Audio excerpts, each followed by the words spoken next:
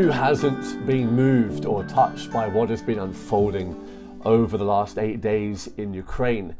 Well, with news at our fingertips and the constant stream of video clips where we see destroyed buildings, missile attacks, tanks, soldiers, homes and families fleeing, cities deserted, it's all filled our eyes and naturally it fills our hearts. But tragically, human nature being what it is, it soon forgets. It's too easy sometimes to pay attention to things and then forget what has happened. We remember our fellow Christians also who are suffering in this world, whether there or in other places, and yet soon it's so easy to forget them. In light of this, we remind ourselves that when it comes to the nature of God, God is one that never forgets his people. What a wonderful and heart-stirring reality that is, that as we are in Jesus Christ, that we are forever written upon the very heart of God. But the Lord, through this remembrance of him and his steadfast faithfulness in remembering us, desires that we do more as Christians to remember others. And that's the theme of our podcast today, very simply, remembering others.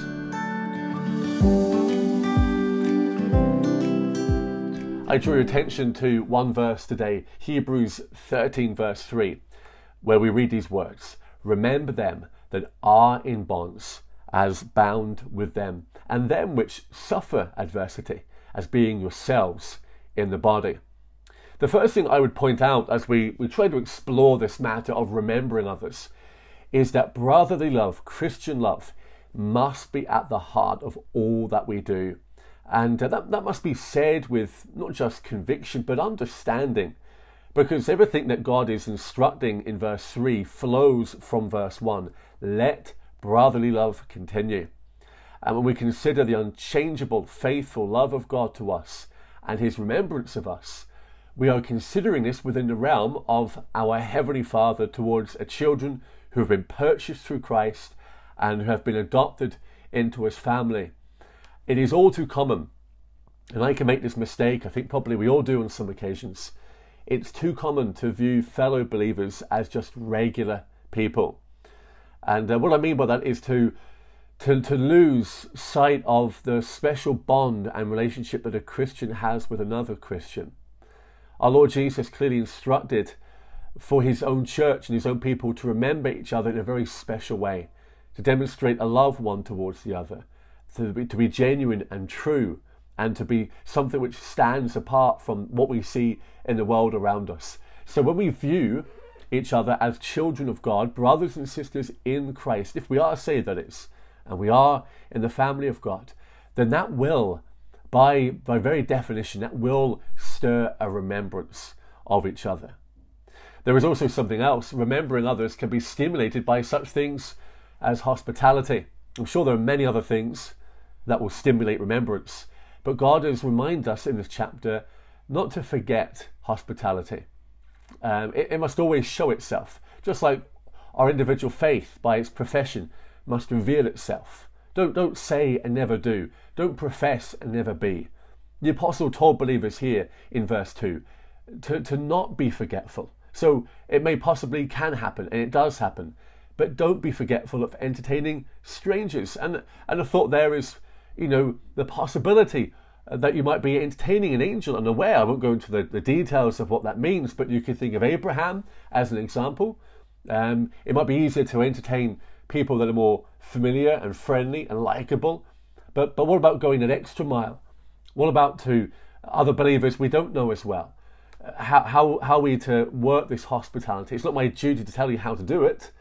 It's just something here in Scripture that a hospitable heart, a kind heart, a generous heart will reveal a love which is born of Christ. We're not doing it to be seen. And if we do anything to be seen as Christians, it's not worth doing at all. It's just in vain. But what we can do is do it unto God. And when you do it, it will aid remembrance. Also something else, we're told to remember them in bonds in our text, or in chains. I think specifically this would direct us to Christians who are chained or persecuted for the gospel. But it also might extend to hardships, oppression, even like war, whether you think of Ukraine or Russia or even surrounding regions. Remember them that are in bonds and chains. For example, while our heart must go out to all who suffer in these regions that we're thinking about, we must have a particular concern for those in these countries who are of the household of faith, especially those that maybe suffer on the account of their faith. And what will aid our level of empathy, Christian empathy, is to understand what God says when he described it this way, as bound with them, as bound with them. Because while we might not physically be bound with them, we are bound with them. And the apostle develops this a lot more when he says, them which suffer adversity as being yourselves in the body. Now that's the two aspects to that we could say. Being in the body is developed a whole lot more by Paul in 1 Corinthians 12:26. And the doctrine is developed like this. Whether one member suffer, one member of the body of Christ, all the members suffer with it. Or one member be honoured, all the members rejoice. And then this idea of we are with them. We might not feel it physically, but we must understand what they're going through. We must come alongside them in whatever way we possibly can. We must understand this position of being as part of the body of Jesus Christ. We may not be physically there to experience the pain, but certainly as a collective whole, we enter into it. We're part of this body, and so this need to remember. When you understand that, when you grasp that, it stirs remembrance, because we're part of that same body in Christ, with Christ as our living head. A means to remember others is to keep this glorious reality of Christ and his church ever before us. Now, practically, well, there are many good organisations that help us to remember other believers in times of plight. But what we all can do is to remember through prayer. Very simply, think about this. It is very difficult to forget about other Christians if you spend time praying for them. Just think about that. It challenges my own heart. If you spend time praying for people, you can't really forget about them. And that's the very core even of our Lord's remembrance of us, because the Lord's remembrance of us is all tied up with his redemptive work. The blood that was shed, the life that was given, the resurrection, his ascension, his priestly work as the interceding high priest. We're ever before him, which means he's never forgetting us. And may God give us grace to bring men and women and young people to God in prayer, that we might remember them.